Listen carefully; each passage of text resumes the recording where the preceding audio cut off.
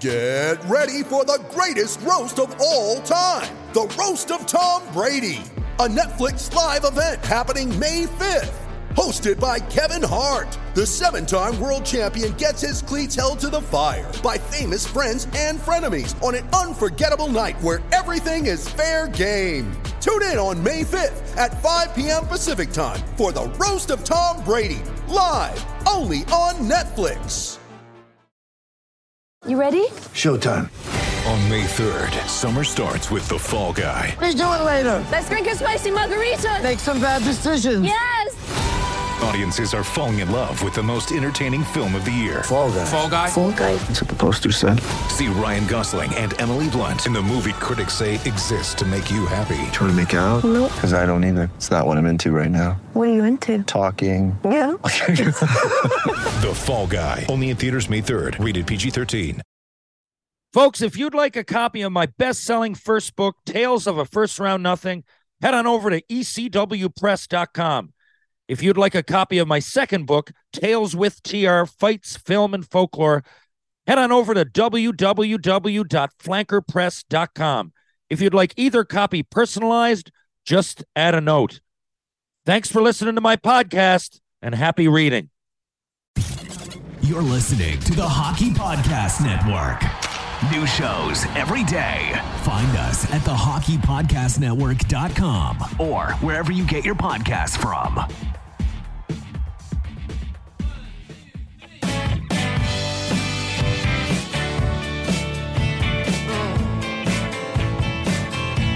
I thought I was strong, I was wrong, I was misguided. Oh yeah, so I stuck around waiting for your sound. No darling, I won't deny it. Yeah, so I rang up a friend, she said you'd run off again to where you haven't decided. Your Susan says it's my fault, tell what I'm inside. Hello! Ladies and gentlemen, boys and girls, welcome to episode 140B, Tales with TR. And we'll get right to the chase. Ladies and gentlemen, my next guest played pro hockey for well over a decade after a successful OHL career in which he played for a unique 6 different teams in 3 years. He's known as one of the toughest players of his era and has thousands of penalty minutes to prove it. These days, he hosts the Sheriff Podcast, which continues to gain momentum around the hockey world, and also hosts Ice Wars International. He just started a team mentoring program called Chatting with the Sheriff and is an all-round great guy and member of the hockey fraternity. He is a hell of a host, a marvelous mentor, a fine forward, a fearless fighter, a shifty sheriff, a terrific teacher. He was a team leader lots, and he didn't pick his spots. Pitchers stand on a mound, and he was the toughest sheriff around. He often rides a bike and is magic on the mic. He's got strong wrists and like to throw his fists. Oh, my, he's a hell of a guy. He isn't scared of danger, and his producer is Danny Granger. If I wanted a Ferrari, I'd have to ask to borrow. And please welcome back my pal, Sean the Sheriff McMorrow. How the hell are you, Sean? Woo! I'm great, Terry. I'm great. I'm just excited to be on Tales with TR, man. I've been wanting to come back for so long, buddy. So thank you for having me back on. I'm fired right up, brother. No problem. I love having you on, first of all, and I'm glad that we got through the kind of chronological order of your career last time. When was that? Last summer? You know what, Terry? I think it was about a year ago, brother. About a year ago. Okay. Yeah, you know what it was? It was at least in the spring, if not the tail end of the winter. So anybody listening that wants to go back, check that out. It was close to episode 100. I don't remember exactly where. I will post the specifics soon. But we went into Sean's career and the ups and downs, and the good, the bad, and the ugly. So right now, today, I do want you to refresh our memories with some things, but we're going to get into some general stuff. How's that? That sounds incredible, man. So the first thing I want to know is what you're up to now. I see this mentoring program. Now, we know that you were a tough guy. You played a long time. Your hockey resume speaks for itself. Now you're well-spoken, and not only tough, you were a good player too, two-way. 1 year even had 6 goals in 20-odd games. I saw that. It was a different role at the time, and you didn't get a chance to play a lot. But great guy, great player. Now you've branched out into chatting with McMorrow? Chatting with the Sheriff is the name of this type of team mentoring. And what do you do exactly? All right, man. Well, I'm so glad that you asked me this, Terry, because this is something that I'm very proud of. I have a lot of passion for. And you know what, Terry? Like I'm going through a little bit of a roller coaster time in my life. But normally when people say that, they mean it like as mostly as a bad thing because you're going through ups and downs. But what I mean is that I'm just going through so many different things that I'm doing right now. But what I've decided to start right now is a mentoring program because I'm a few months into the coaching with Seaside, which I'm sure we're going to get into. Yeah. I'm starting to meet all these parents. I'm starting to meet all these young gentlemen and ladies. There's a lot of girls that are playing now. More than ever. Yeah. Yeah. And Terry, once you get your foot in the door of the coaching and you're passionate about it like me, you start thinking about things to kind of make it better. And like I started where these kids are starting now. I went through the same things that these kids are going through. And when I look back, there's so many little things that we can help to make things better for the kids now. And so I was like, you know what? I'm just going to take advantage of my blah, blah, blah attitude of always wanting to talk. And I'm going to talk to these kids, make them comfortable and help them with things that could be in the way of them progressing at the ages that they're at now. That was a long answer. No. I like long answers, by the way. And I'm known to give quite long answers. So I identify, first of all, and to be honest with you, it was probably the most important question I'm going to ask because a lot of obstacles and people, I often do hockey schools, okay? And over the years, I've come to know some kids that around here that need to get away, for example, right? Like it's a different element in Newfoundland. You get to be 14, 15, 16. You got to really, I mean, lots of people leave at 14, as did I, as did our latest Stanley Cup winner, Alex Newhook. You know, awesome. You've got to leave if you want to play against better competition. There's no way around it. And therefore get better as a player. So that's a bit of adversity that here in Newfoundland we deal with uniquely in that I've come to realize back here that a lot of the players have to go to a good billet. It's different than living in London and playing in Oshawa. I'm not downplaying having to live away and adjust and play junior and everything, but it's a little different here. And that's what I noticed when I started working with these kids. I almost became, for lack of a better word, a mentor in ways like, you know, because I've lived it and I've experienced it. What kind of obstacles do you see the kids coming at you with? Okay, so being in Toronto, like you said, every area is different, right? So that's a whole big talking point discussion in itself, leaving the rock, leaving the island. I think you could write a book on it, yeah. In Toronto, though, it's like, it's a whole different animal, Terry, because it's like the social scene is big because like Toronto's such a big city. It's a little bit posh. The kids are a little bit different, right, Terry? They're a little bit different. They're going out in social gatherings when they're really young, when they're young teenagers, stuff like that. So the reason why I'm bringing that up is because one of the big talking points in my team session, which was my first one this week, was, okay, Friday night, it's your best friend's birthday party. You know that you have a game. You know that you cannot go. You know how much it means to your friend for you to go there. How do you tell your friend as a 12-year-old that you can't go to his birthday party because you have a game against the Don Mills Flyers on Friday night? How do you do that? And not only how do you do it, but how do you feel good about it? How do you not let it affect you during the game? There's many aspects to it. So the first thing I wanted to do was I wanted to tell the kids how proud they should be of what they're doing, that they're at the highest level. It's the NHL for kids being in this AAA league, this GTHL in Toronto. It's insane.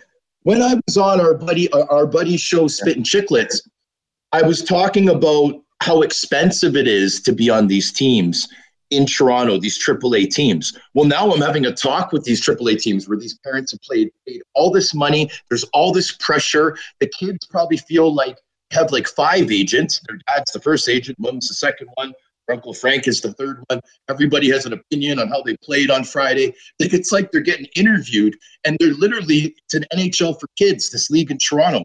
Lots of pressure. They forget why they're doing it sometimes. I was trying to remind them that the first thing that they're there for is to have fun. The first thing they're there for is to have fun. Now, in order for you to have fun and in order for you to perform on Friday night without having these things in your mind about Jimmy's birthday and what does little Betty think that I didn't show up and blah, blah, blah. So what we did, Terry, is I gave my explanation of how I think they should deal with it. I went around the room because I didn't want everyone to talk, but I wanted a handful of them to talk, because when you hear your teammate say something that's been on your mind, but you just weren't sure, now you're hearing your teammate say it and say how he deals with it, that's going to push you in the right direction. You know what I'm saying? That's powerful. Yeah. It's very powerful, man. And you know what, Terry? There was a lot more to the session, but I think I got more out of it than the kids might have. It was therapy for me, man. The kids absolutely loved it. The parents have already asked me back, but I felt like it was therapy for me. And I think that's the coolest thing about actually doing these presentations. I can see what you mean. Sometimes, when my career ended earlier professionally than I wanted it to, and I found I turned into that kind of spokesman without really asking for it, and it does make you grow up pretty quick in a lot of areas, right? It at least helps you mature mentally, because a lot of people, I guess when they look at a pro hockey player, they don't realize how much adversity there is every day. Roller coaster was a good way to put it, because it's not, and it's not always ups and downs. I had strings of 2 or 3 years where I couldn't have had more fun, but not all roller coasters go up and down. Some sling you sideways, man. And you know what I mean? It's how to deal with the good, the bad, and the ugly. And I even mean, like you said, I remember scoring the winner in Game 7 in overtime in the playoffs. And, in Tri-Cities, it was the biggest goal in the franchise history, I guess you could say at the time, because we'd gone the furthest. We were playing in the Western Final against Kamloops, and we like to have a good time. We really did, and we had 4 days now till we played Kamloops. But normally, you had the green light in junior, and then you'd look forward to it, and you'd go out. I mean, you probably, I say drunk, probably had 6 beers, but I remember Damon Lankow. I looked over at him, and we were like, we're kind of the leaders here. I don't know if we should do this, and that's a little bit of learning. And if we didn't have that team meeting, like you kind of mirrored what you just explained to me, and we didn't hear it from ourselves, if the coach just came in and said, "No, you bastards, stay in," Bob Laux, God love him, well, we probably wouldn't have listened the same. So that's pretty interesting. Do you plan on doing this? Is this going to be a thing going forward? Are you going to build off it, or was this particular incident a one-off? Well, I've been preparing it for the last couple months. And when I say preparing, I mean, I'm sure you're the same way, Terry. You prepare things in your mind. You might not even write them on paper, but you got something that you've been thinking about every single day, and it builds and it builds and it builds. I did put it to paper a couple weeks ago. And I just thought, you know what, I think that this could really help. I think it could help me. It could help my mind. It could help me grow. It could be therapy for me, but I could also give back and really help these kids, man, because I'll tell you, that was a big issue for me, Terry, because my friends did not support me playing hockey when I was younger. And I know that's the case with a couple of the young fellas now, and any help is good help. And it just and the reason why I'm smiling so much, man, is just seeing the kids, they're hanging off every word. I went on the ice with the team for an hour as well after the talk. Yeah. So it was kind of cool because they were, they all wanted to pass me the puck. And, you tell anybody that you have any type of NHL on your resume, people really appreciate that, right? And they want to ask a lot of questions. Especially there. You're in Ground Central Station, man. You're in Ground Zero for hockey, everything hockey in the world. I'm trying to think. I don't know. It's the biggest in Canada. Toronto's the biggest city in Canada with the biggest hockey enrollment. I'm not putting down Edmonton, which is crazy per capita out there, and crazy in a good way, and Calgary and Vancouver. Actually, Vancouver, not so much. I mean, it's a big city, though, with a lot of fans. But, I would think that I didn't think of it till you just said it, but we're a unique problem, I guess, or an adverse, thing, a kid that faces adversity, or a unique obstacle, for lack of a better way to put it, for leaving Newfoundland or being a young player in Newfoundland, is leaving. I guess for Toronto, it's all that competition all rolled into one. Like you've got the enrollment of some provinces, including my own, just in part of Toronto. I mean, so how do you must see it outside of your mentoring even, like the McDavids come along. Is there always like a player or players that are talked about from the time they're like 10 years old in Toronto? Well, pretty much what it will be is it will be the same league that I'm talking about, this GTHL AAA league. Yeah. There's 12 teams, okay? There used to be 6. Now there's 12 Pee-wee, teams. like Adam right up to midget or Pee-wee Bantam? Yeah. Okay. Yeah. But you know what, Terry? They don't even call it that anymore. They don't even call it novice, minor, Adam. They call it like novice is U10. Minor Adam is U11. They call it under. You know what I mean? It's different. They don't have the names for them, but whatever. I guess it's easier for people to know. Okay, all these kids are under 11 years old. Honestly, you know what I think? I think the words Pee-wee and midget offended people. I don't know. I have nothing to go by. Is that what it? You know what? I really don't know, that. and I think it's silly, but I don't know. I'm just. I just, in the world we live in, you know, and I don't want to get political, nor do I take sides. I hover somewhere in the center around logic and people skills or whatever it might be. I'm just saying I would bet dollars to donuts there's something offensive in there for somebody. But anyway, so be it. So you're saying, and in Toronto, up there they go by the year, don't they? Like under 10, under 11, under 12, Exactly. That's exactly how it is now. But I'm sorry because I didn't answer your question yet. Now, so what happens is early on in those age groups, there'll be a couple players that are identified. Like my age group, it was Michael Camilleri, Terry. So he played for the Toronto Red Wings, which was in this GTHL, and he was the best player in our age group. Bradley Boyce was probably a close second. Okay. Those were the guys. And all the way up, I always thought Camilleri was the best player. He ended up getting an early scholarship to University of Michigan Wolverines and, had a great NHL career, right? Yeah. But Toronto does have like they'll just be known as the best player in the age group. And then that will be like the Bedard of the age group. You know what I mean? But hey, Terry, speaking of him, man, I got to get your opinion on Bedard, man. Like, sure. Like what we saw with these numbers, twice the amount of points as the second place guy on Team Canada. Yeah. What's going on, man? Is this guy better than everybody or what?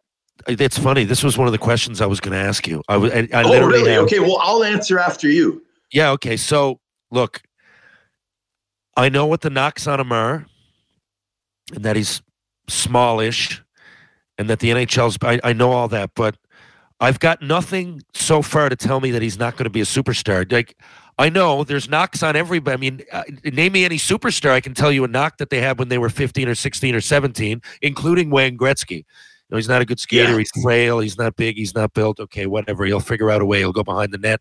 Gretzky was Gretzky. I'm not saying that, but you would have to think there's a chance for him to be generational, isn't the word. I mean, I don't want to get too far ahead of myself, but look at the people who have done what he's done. Now, let's take Connor McDavid. Even 7 years ago, was it in junior?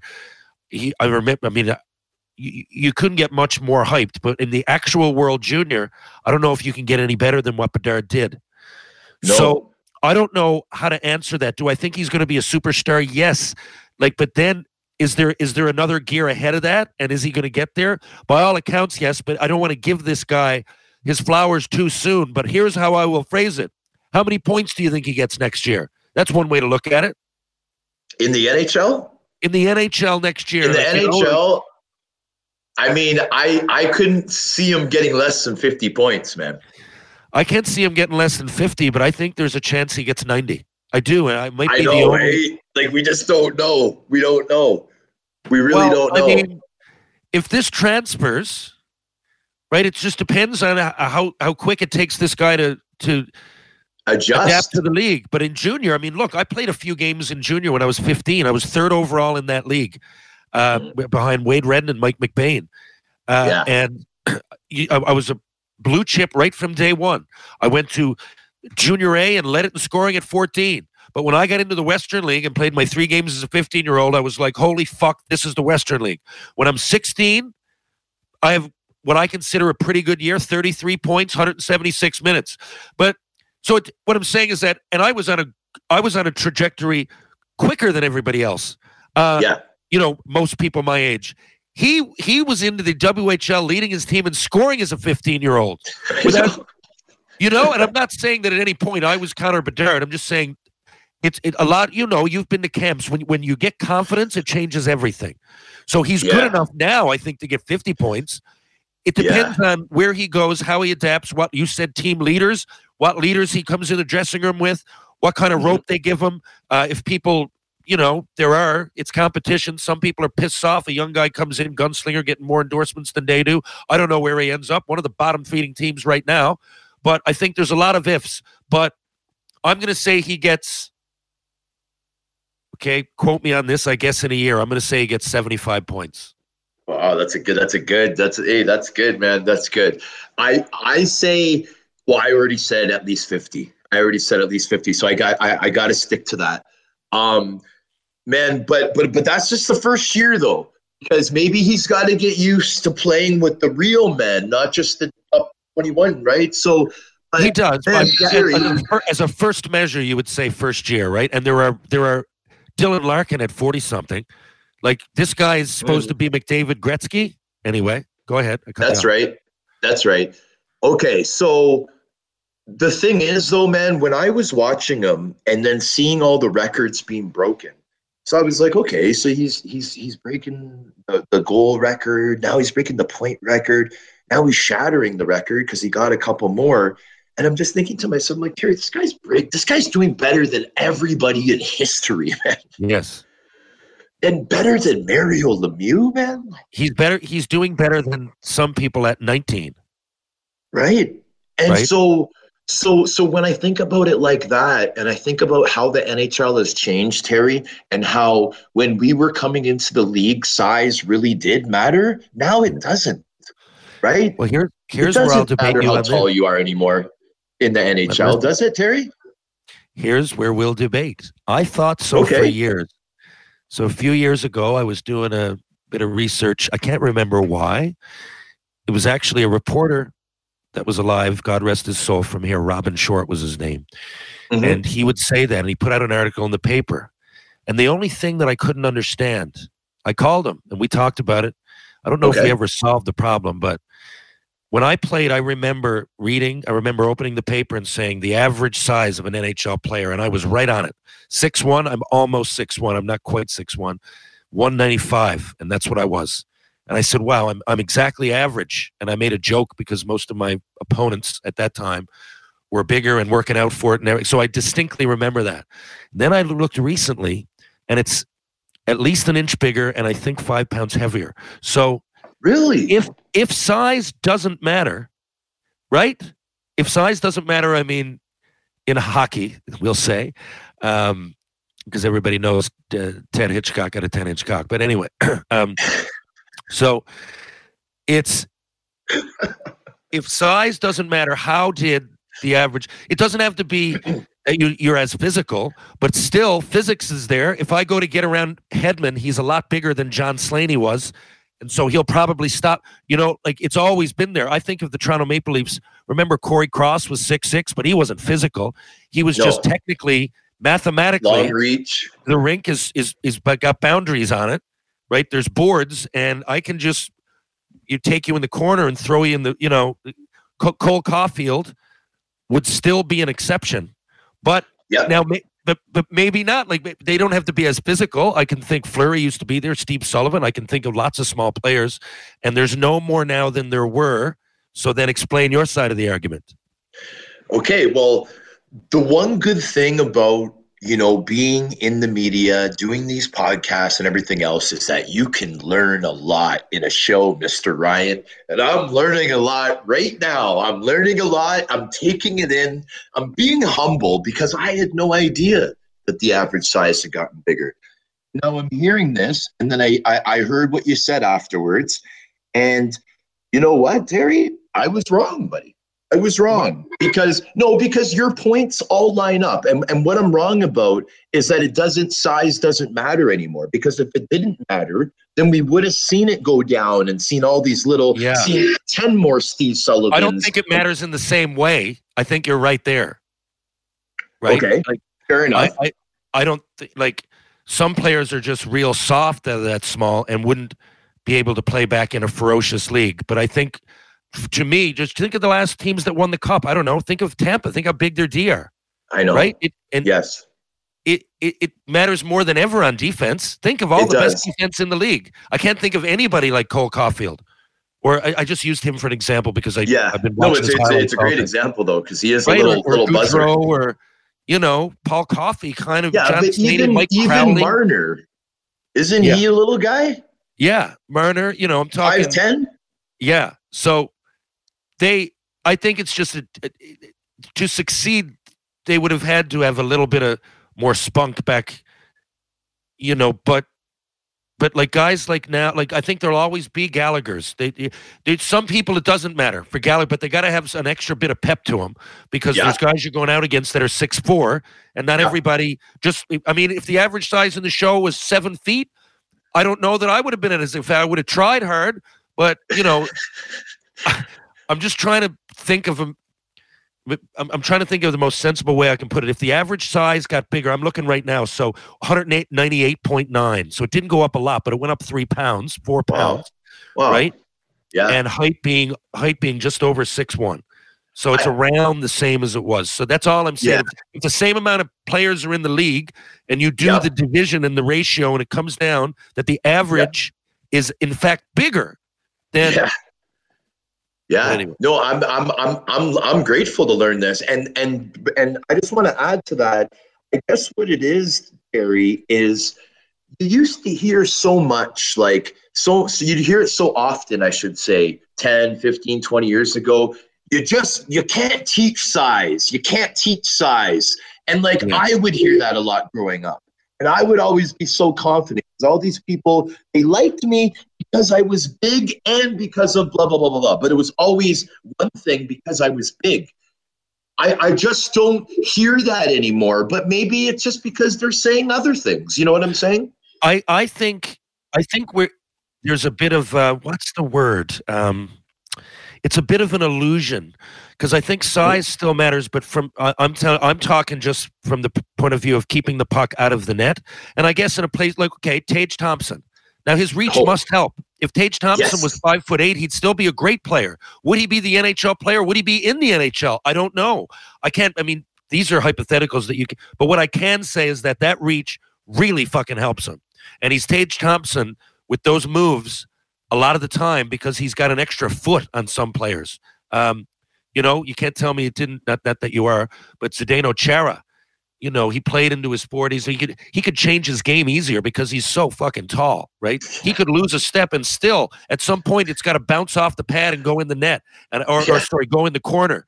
And you're still Johnny Gaudreau, and I'm still fucking Zdeno Chara, and you can't skate your way out of this. There's the puck. Here's me. Boom. You're held up against the wall. That's what I'm talking. I think when it comes down to stick lengths and analytics and stuff, it still matters. But imagine being tough. Imagine a forward beating Zdeno wide, Terry, and he hasn't beat wide. And you know what happens once you're a defenseman and you've been beat by one step? You're doing that slide, stick swoosh, and I bet you would get it every time. Yeah, just think about when you had the puck. Right, think about your play. You've got the puck on your stick. You're forward. You're coming up, and I don't know. You've got it at the red line, and you look up, and I don't know. You might see Frankie Francis Bouillon used to play on the Habs. A really blocky guy. He was strong, really strong, but he was 5'10". Now, on the other side, I saw Peter Popovich, who's 6'7".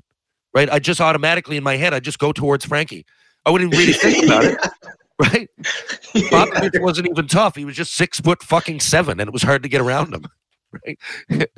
Man, Corey Cross, that was such a good example, man. That guy was probably the best positional big defenseman. Yeah, he was. Yeah. Used his stick the best. He probably has the highest percentage of poke checks, successful poke checks.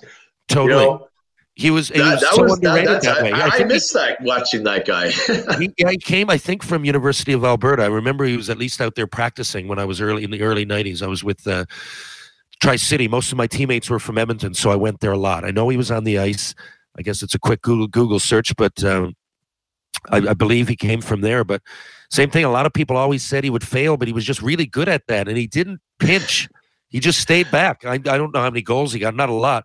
But he was on the ice a lot, and he just it was just math, man. It was just, and I played against him a couple times, and I'm telling you, you looked up and you didn't see much daylight with him out there. Yeah, man. I liked him. I was a big fan of Corey Cross. He was awesome. Me too. Awesome, speaking of leaders, name me the best is a strong phrasing, but name me some good leaders that you played with. Well, I would have to go to my first year pro. I actually played. Did you remember Doug Huda? Yeah, of course. I fought him at Anaheim. He was one of the. There's a fight out there somewhere. You just spurred my memory, and he was a gamer. It was a terrible fight. It was in Montreal. He didn't want to go. He was an older guy, and I just got called up. And we went to the penalty box and had a fucking great conversation. Never talked to him again. Go ahead. Jason Botterill, I also got to play with my first couple of years. He was like the sergeant for Team Canada when he was at that age. He didn't have the best NHL career, like numbers wise, but man, was he ever a good leader, man. I played with Tim Brent in the Rockford Ice Hogs. He was a really, really good leader. He was actually our captain. He got called up to Chicago for a little bit. He wasn't even that well skilled. I think they just called him up because he was such a big leader, to be honest. That's great. You know what? I'm just trying to think over the years. Like, I had a really good captain, because when I think of the leaders, I'm thinking of my captains, of course. And, Colin Shields, who's a British player, that was the captain of the Belfast Giants when I was in Belfast. He was a heck of a leader as well, man. People don't realize that, so we can say it's easy to assume when you watch the NHL because we're given so much information. And I often said to people, I'm like, and I had some great, Vinny Damphousse was fucking fantastic. But I say to people, I'm like, of all of you, I've been asked that question. I'm like, a lot of them are in the minors because you don't have as much to work with. Like, everybody's not rich in the minors. Some people are down there making ends meet and they got a wife and 2 kids and they don't want to get traded, but they know they might. And there's a lot going on in the minors to unpack. And it's not as easy to be a great leader or captain because you're not given as many of the resources a lot of the time. And it's often somebody that just likes to, I was going to say a booze with the boys, but I know at least a couple that didn't drink, but we'd go over there for coffee in the morning. There was always this communication and almost that by the time I got to the rink, Zach Boyer, for example, by the time I got to the rink, I'd have to be on the same level mentally with Zach. It was almost like I looked to him for approval. I don't remember ever having any big conversations with him, just like it was nice to have Zach on my side. And those kind of guys are, I think, to me, underappreciated in the minors. Oh yeah, I mean, and then you got to add on how stressful some of the travel is, Terry, and the fact that 90% of the games in the AHL are between Thursday and Sunday, and they're usually 3-3s, Friday, Saturday, Sunday. Oh so, yeah, man. I mean, fuck. It takes a lot more leadership to get the boys going when you're playing 3 games in 2.5 nights, man. So I can remember some of the gloomiest times, like Friday, Saturday, Sunday, pulling into like Worcester, and it'd be foggy in November, just getting cold. And you have we got in so many fights. I don't mean you and I personally together, but I know what it felt like. I know what your hands felt. I wasn't as tough in that category, but I had 34 in my first year in the A, and I remember just my hands. People ask me, do your hands hurt? I'm like, dude, my fucking hands hurt. My hands started hurting in September. Now it's May, and they're just coming around because I haven't played in 3 weeks. Of course my hands hurt. I've had 34 fights in 70-something games, man, and I'm punching people in the face and in the helmet and in the teeth. I like, and to come in and have those 3-3, not even all about fighting. That was just, but always hurt. And any player that plays hard, by the time you're in January and February, unlike other sports, I mean, there might be nagging injuries, but pretty much everybody in the room is hurt, right? Yeah. That's another thing. Terry, what about the with. Sunday game being in the afternoon always? Yeah. It wasn't at night. It would be the third game is like, hey, away, man.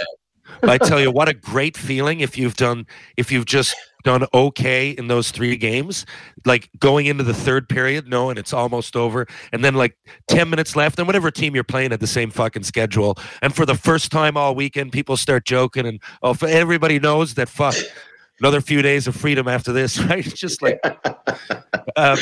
is there anything you would have done differently? Now, I think you had a great career, so people that, might judge hockey, which is a lot of parents. We could get into that another episode, just on like making the NHL. Look, you went to camps. You were one of the toughest around in a tough era.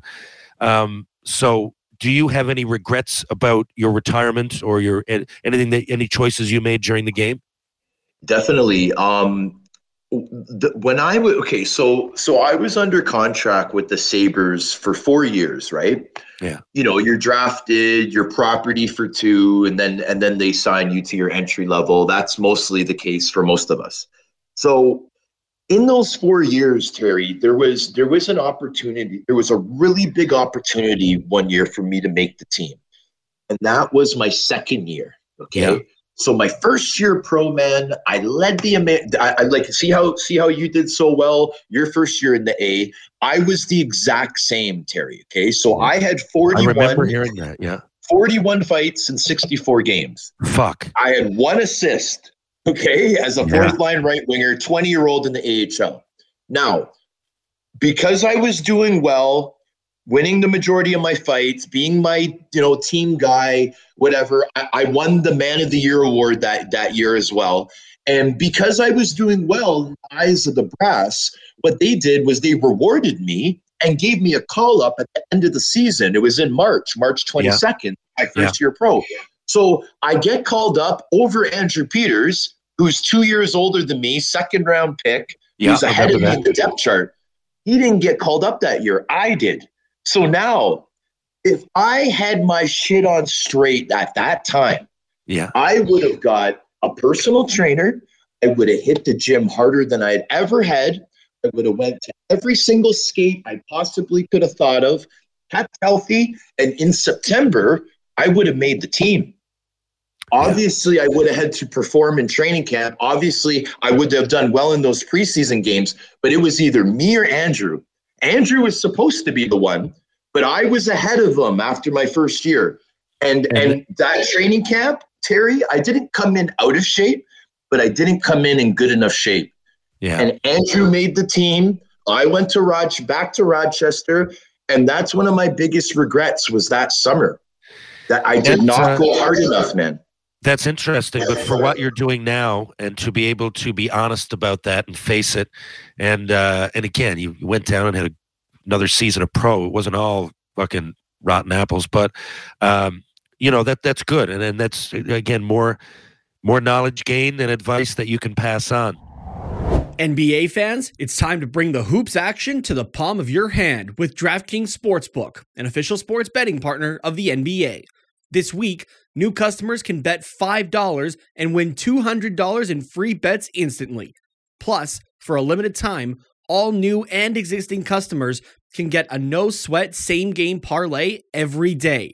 Go to the DraftKings Sportsbook app today, opt in, and place a same-game parlay on any NBA game. And if it doesn't hit, you'll get a free bet back. So, what are you waiting for?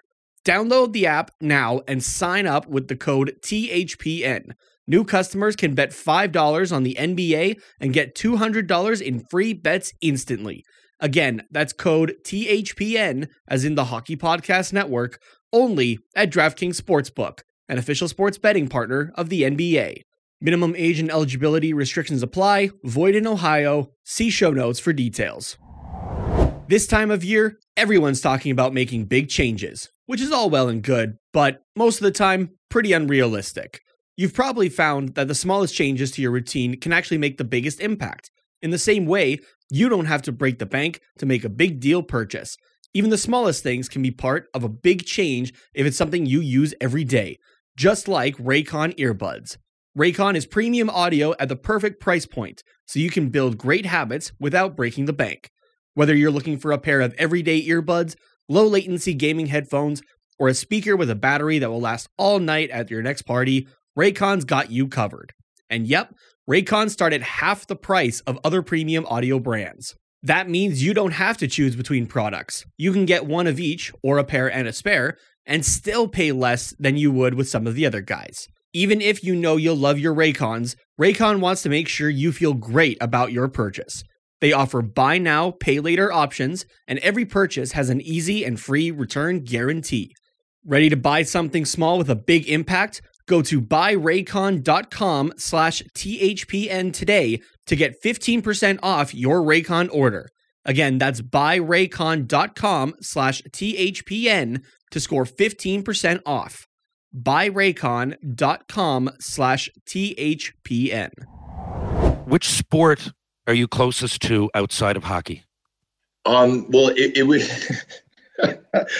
The big black guy is going to say basketball. Well, it is basketball, and I'll tell you why. Because my youngest brother, Liam McMorrow, this guy grew 8 inches when he was in grade 12. He was a hockey player, just like me and my brother Pat. We were all hockey players. Liam, 8 inches, growth spurt, becomes a basketball player, went on and got a D1 scholarship, and ended up playing 10 years professional. So I lived through him with basketball. I learned so much, Terry, about the rules, asking him this, asking him that. So because I had a brother that got a D1 scholarship and played professionally, I'm very close to that sport. Interesting. Where did he go professionally?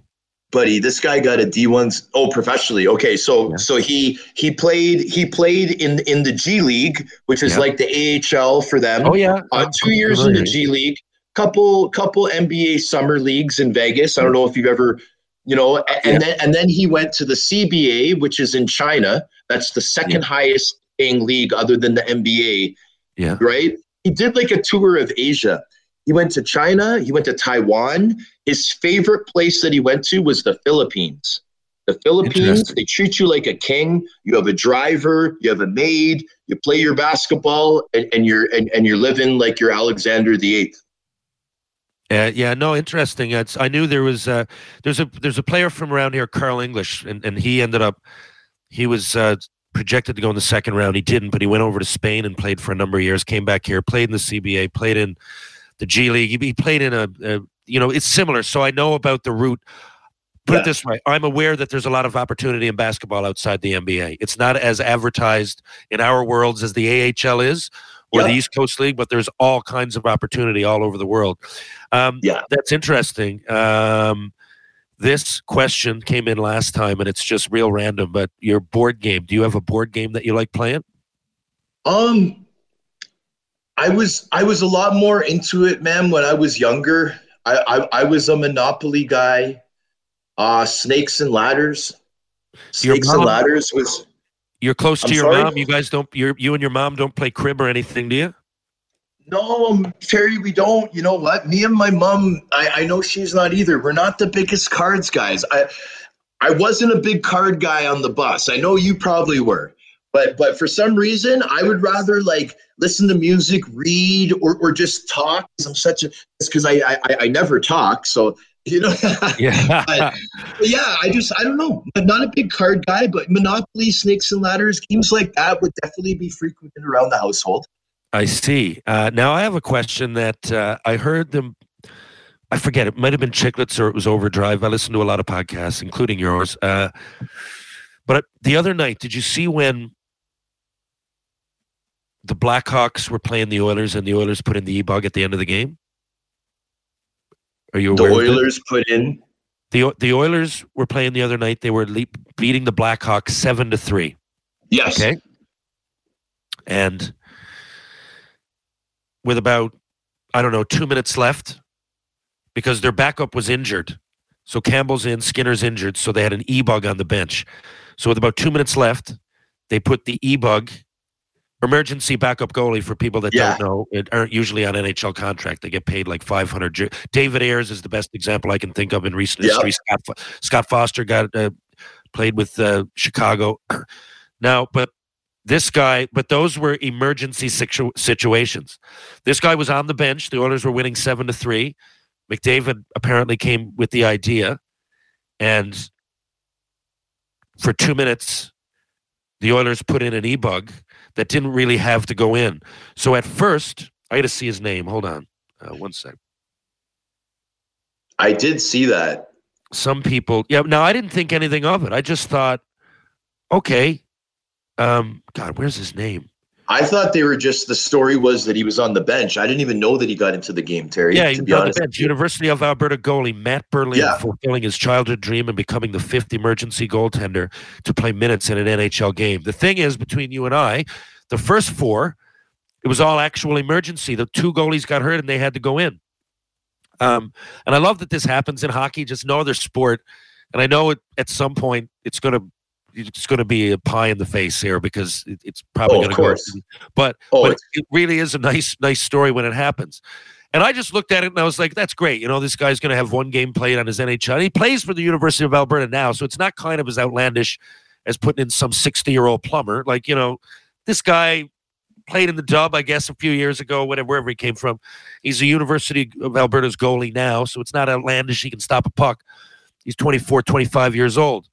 But I hadn't thought of it from the other perspective. Now, Chicago are looking at that going, what the fuck? Now, in our era, I think it might have gone up because, depending on what way you take it, I'm looking at it as a fan going, oh, it's great he got in. But can you imagine if you're on the road and it's 7-3 and like some team puts in their trainer in the net just so he can say he played a game? And it's almost laughing at the other team. Like, what do you think? I find it a real hard fence. It's a hard line to tread there. Well, I'll tell you what I think. I think that if it happened in our era and I was in the lineup, I definitely would have been sent to go get somebody. Definitely. That's the case, isn't it? To send some retribution for that decision. I think it's extremely disrespectful, Terry. Yeah. I think it's extremely disrespectful what they did to the Blackhawks. If I was the Blackhawks, I'd be very upset. Yeah. And you know what? It's too bad for the Blackhawks that it wasn't in the era when they had Probert and Simpson and all these maniacs. That was my last shift, man, against Jansen's Probert Russell. Yeah. Fuck. Yeah. But you know what? Like, here's what I don't understand. And I think I kind of do. Vandenbush? Well, no, we have Vandenbush. I mean, they were but this is the thing.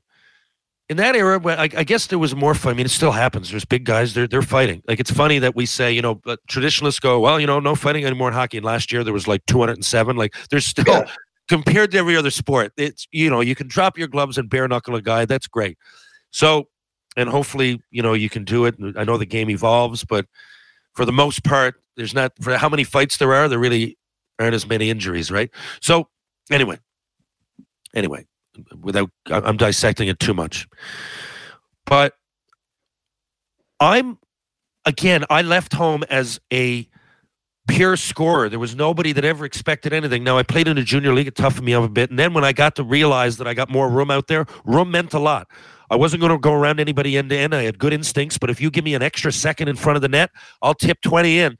And by the end of every year, I would score. They weren't Damon Lankow type goals who played on my line, but they went in because I knew how to get around. I knew how to carry myself. I knew how to get respect.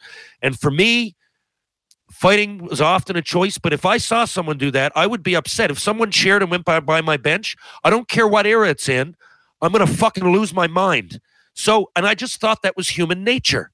So now I see more and more, like, I don't know, a month ago, Tkachuk went back, Matthew Tkachuk, he was playing with Florida, he went back in Edmonton. It was subtle, but it was the first goal, and, he went and rubbed it in Edmonton's face, whatever it was, I'm from Calgary, I signed big money, whatever it was, and I like Tkachuk.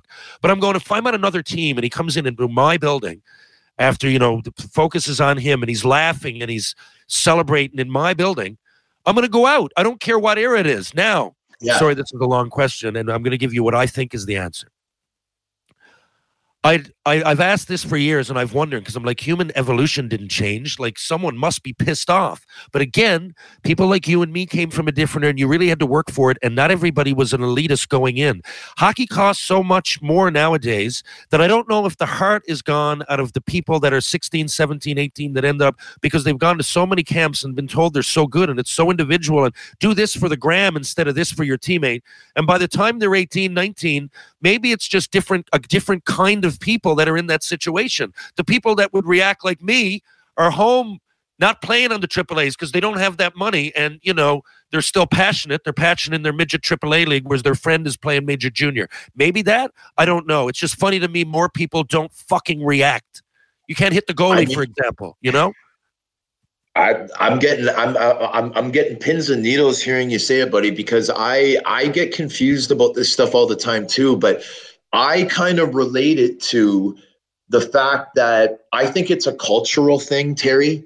I think that our culture's really changed, man. Yeah. And I'll give you a couple of examples. Like, usually when I'm tying this in to the fighting aspect, I'm saying that, 20 years ago, Terry, if one of our buddies smacked this kid to discipline him, wasn't really that big of a deal, right? But now, if one of our buddies smacks his kid, CIS is going to get called, and he possibly could spend a night in jail, right? So that's how our world is. It's a little bit more softer. I'm not for hitting kids or anything like that, but I'm just saying, like, in general, life has gotten softer, buddy.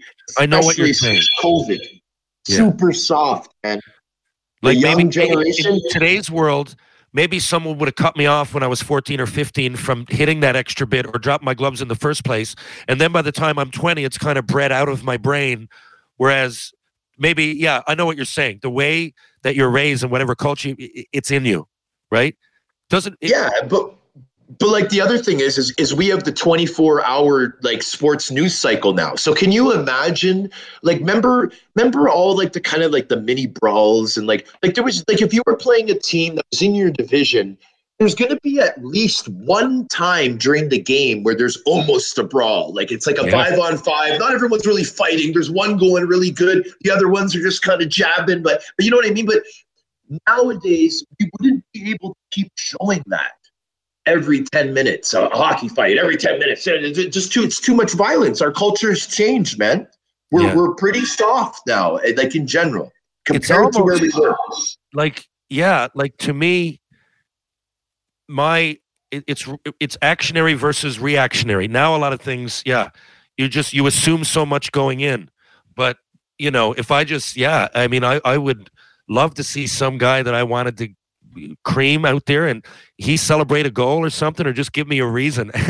But I can keep, Terry, I'm a broken record. I know what you're saying. I'm so on your side with this of what I would do. If Tkachuk laughed at my bench and it was in my building and it's where he played last year, and that whole storyline, not only would I be expected to go and jump and get him, but if I didn't like stand up and start screaming my head off, "You're dead, Tkachuk! I'm gonna get you!" Like, if I didn't do that, my teammates would probably be disappointed. Yes. They'd be like, "Mac, how come you didn't, Mac, totally. say something."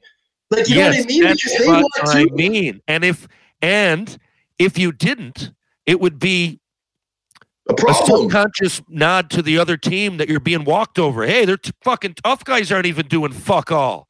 Yeah. Jesus Christ. Terry Ryan's not doing anything. He doesn't give a shit. Let's go in and run fucking Doug Strobel or whoever. You know what I mean? Like, of course we're going to. And you're right. Which, you see, it's hard to be subjective while I'm looking at it, because there's a lot of different, and there's more people now. There's more cultures, for lack of a better. There's more people playing the game around the world, and there's more immigrants in Canada playing that got into it. I'm sure. I often wonder what it must be like if you come from, I don't know, India, and you're over in, your parents were immigrants, and now you were born in Canada, and they want you to get into the local sport, and you're pretty good. You're like 8 or 9 years old, and you're out there dangling. They go, "Oh, this is cool," and then you go to an NHL game, and someone fucking beats the piss out of somebody with bare knuckle fists. It must be. I mean, I think there's there's cause for comedy in there. Hopefully, it gets written into Shoresy. No, there definitely is, and like I know that you're just about to get into something, but just because you mentioned that, I have to bring this up. Now, Seaside Hockey. Yeah. What I coach, this program is kind of similar to what you just said. Seaside Hockey is a program that has had a grant from the Canadian government. Okay, Terry? So if you want to play hockey, or if you're interested in playing hockey and you sign up with Seaside, where I'm coaching, you get free equipment, head to toe, Terry. You get free skates, Terry. You get sticks. You get everything that you need. We have a learn to skate program for a couple weeks. Then we give them their stick. Now they're wheeling around with a stick. Then we allow them to use pucks. Then we separate the ones that are learning fast from the slower learners. We make all-star teams. We have age groups from 6 years old all the way to 14. We have an all-star team for each age group that's now playing against single A and double A teams. None of these kids played hockey in September and had zero equipment. Now they're flying around the ice, Terry, bar down. That's what I'm witnessing right now. So now, what you just said about the pro hockey game. Yeah. About the pro hockey game. As an organization, we went to the Toronto Marlies game right after Christmas. So this was the first game that a lot of these kids had ever seen live. Wow. There was a couple scraps. I was so happy to see an AHL scrap, Terry. We were right in there, and I'm like, oh, here we go. I think what's going to happen? And then, boom, it started happening, and it was unreal. And I looked at the kids. Some of them were really confused. Some of them were cheering. But that was I can see how I guess. Yeah, right. You see it. That's the sport. We were young at one point, too. Now that's wild, but I'm glad that's really interesting. And hockey is really touching a lot of places on earth. Including the United States. When I was real young, I didn't expect it to be as popular. You can thank Wayne Gretzky for a lot of it, but the globalization of it after that, the internet and players like yourself who are promoting it, it might be of a different look than everybody else. Willie O'Ree, shout out. He was the first, right? Willie O'Ree? First Willie black O'Ree player, was the first. No, Willie O'Ree was the first. It should have been Herb Carnegie, but it was Willie O'Ree. Yeah, there you go. Martin, then Bill Riley. Those are the top three. Interesting. Bill Riley is a former St. John's Cap over here in Newfoundland. Is he? Senior hockey over here for years. Then he went to Amherst and always kept a few Newfoundlanders on the team. He was very good to St. John's and by extension Newfoundland. Who is one of the better? If a defensive forward comes into your mind, who's the best defensive forward you ever played against?